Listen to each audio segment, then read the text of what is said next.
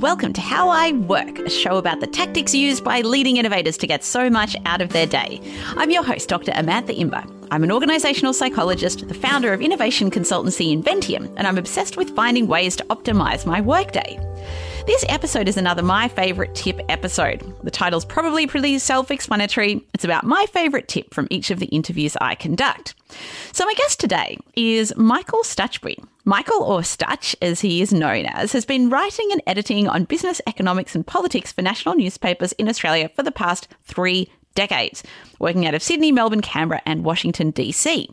Since October 2011, he has been the editor-in-chief of the Australian Financial Review. So Stutch is basically the guy that sits at the top of the most powerful business newspaper in Australia. My firm Inventium has had a long relationship with the AFR, having run the AFR Most Innovative Companies list for 8 years now, which compiles a list of the 100 most innovative companies across Australia and New Zealand. In this extract, I talked to Stutch about his approach to conducting interviews, something he has done hundreds of times throughout his long career in the media. So this extract starts by Michael describing his approach to preparing for an interview. Well, I think you're right you've got to do your homework, and you've got to know, basically who are they and where have they come from. So you've got to get a bit of an understanding of how do they get to be in this position. They're in an important position. How did they get to be that? And what are they trying to do? What have they achieved? What are their highs? What are their lows? And then what is the position from all of that? What is the position they're in right now, and what are they trying to achieve? And what are the challenges they face? And then from that, you want to get to the essence of that. You want to find out some information. You want to find out some news. You want to find out something new about them. You want to find out things about them or things they're doing now that other people don't know about. And how do you find that out? One, you've got to be on top of the subject matter and as much of the background as you can as well. You might speak to other people who know them beforehand. And then you've got to work out what do we think the story is? Now, I think the story is either going to be this, or this. I think they're in a bit of trouble here, or they're going to have to be doing something about that problem there. Or isn't this their big opportunity to go out and do this? Or didn't we see them having lunch the other day with somebody else? And what are those two people up to? So you've got to think about what might be the stories be. That's your thesis. So that'll be your line of questioning. And then you pursue that. Now, it may work, it may not, or something completely different might come out. They might have their own story. If they're a good being interviewed, they should have their own idea about, I think the headline should be this, and this is the story I want to give out. They should. I want to come to that because it's interesting. So it sounds like you'll always go into an interview with several hypotheses around what the potential angles or angle could be. Is that fair to say, as opposed to ever going in just with a blank slate?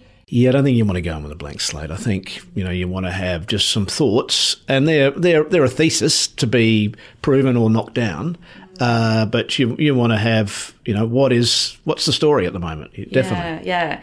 When you first sit down with them, and let's say it's someone you've never met before, what are you doing to build rapport so they're going to feel comfortable sharing? Yeah. Well, I think you do want to make a bit of a personal contact in some way to where's your common ground, or what's the interesting thing that they've done in their life. Like they might have started a new job in Australia, and they might have been an Australian who have been away for a while. They've got this new job and they've just come back here. And, it's just common human interaction. How's it all going? How's it been bringing the husband back, your French husband back here and where are you living? You're living in Mosman and you've got a nice house there, and where are you putting the kids into school? Just a normal basic on that score. And then that might extend to, the work situation. How do you find it? You've come back to Australia. How do you find it now? It must be you might have noticed this weird thing we've got going on now, or is it really just such a relief to come back to such a blessed country, or something like that? How, I guess, do you feel like you've become a better interviewer? Like, what are the things that you've learnt along the way that you now deliberately do? Look, I wouldn't necessarily say I'm a great interviewer per se. I think experience is a very big thing. As a journalist, when you start out, one of the striking things is that you're young and inexperienced, but you deal with people in very important positions of power right from an early age. And at first, you're quite in awe of them, and it's quite a big thing to be a young person interviewing and talking to people who are quite substantial and in positions of power and authority and great achievement. As you get older, you go through a few cycles, CEOs of various companies, treasurers, and so you get to see a few of them. And you get a bit more of an understanding that these people who at the beginning of your career you were in a bit of awe and you think, how did they do that? You realise as you go on, these are all people. They're all people with their own strengths, their own foibles, their own insecurities, and things that if they're at the top, some of them will be a little bit lonely at the top. It's tough at the top. And so you get to understand, I think, the nature of people in authority running things. Hello, me again. I hope you found this chat useful. It's funny because while I do a lot of preparation before every interview, I don't necessarily go in with a story in mind or hypotheses I want to test. So this interview did make me think about whether this is something I should do or whether I should keep it a bit more open like I do at the moment. Anyway, something I'm contemplating. I think that for you, if interviewing people isn't part of what you do, it's an interesting approach to apply to other conversations you might have over the course of your day, whether these be in meetings with your team, sales meetings, conversations with your boss even. So that is it for today. If you like this excerpt, you might want to listen to my full chat with Stutch, which I link to in the show notes. And if you're enjoying how I work, why not leave a review in Apple Podcasts or wherever you're listening to this from?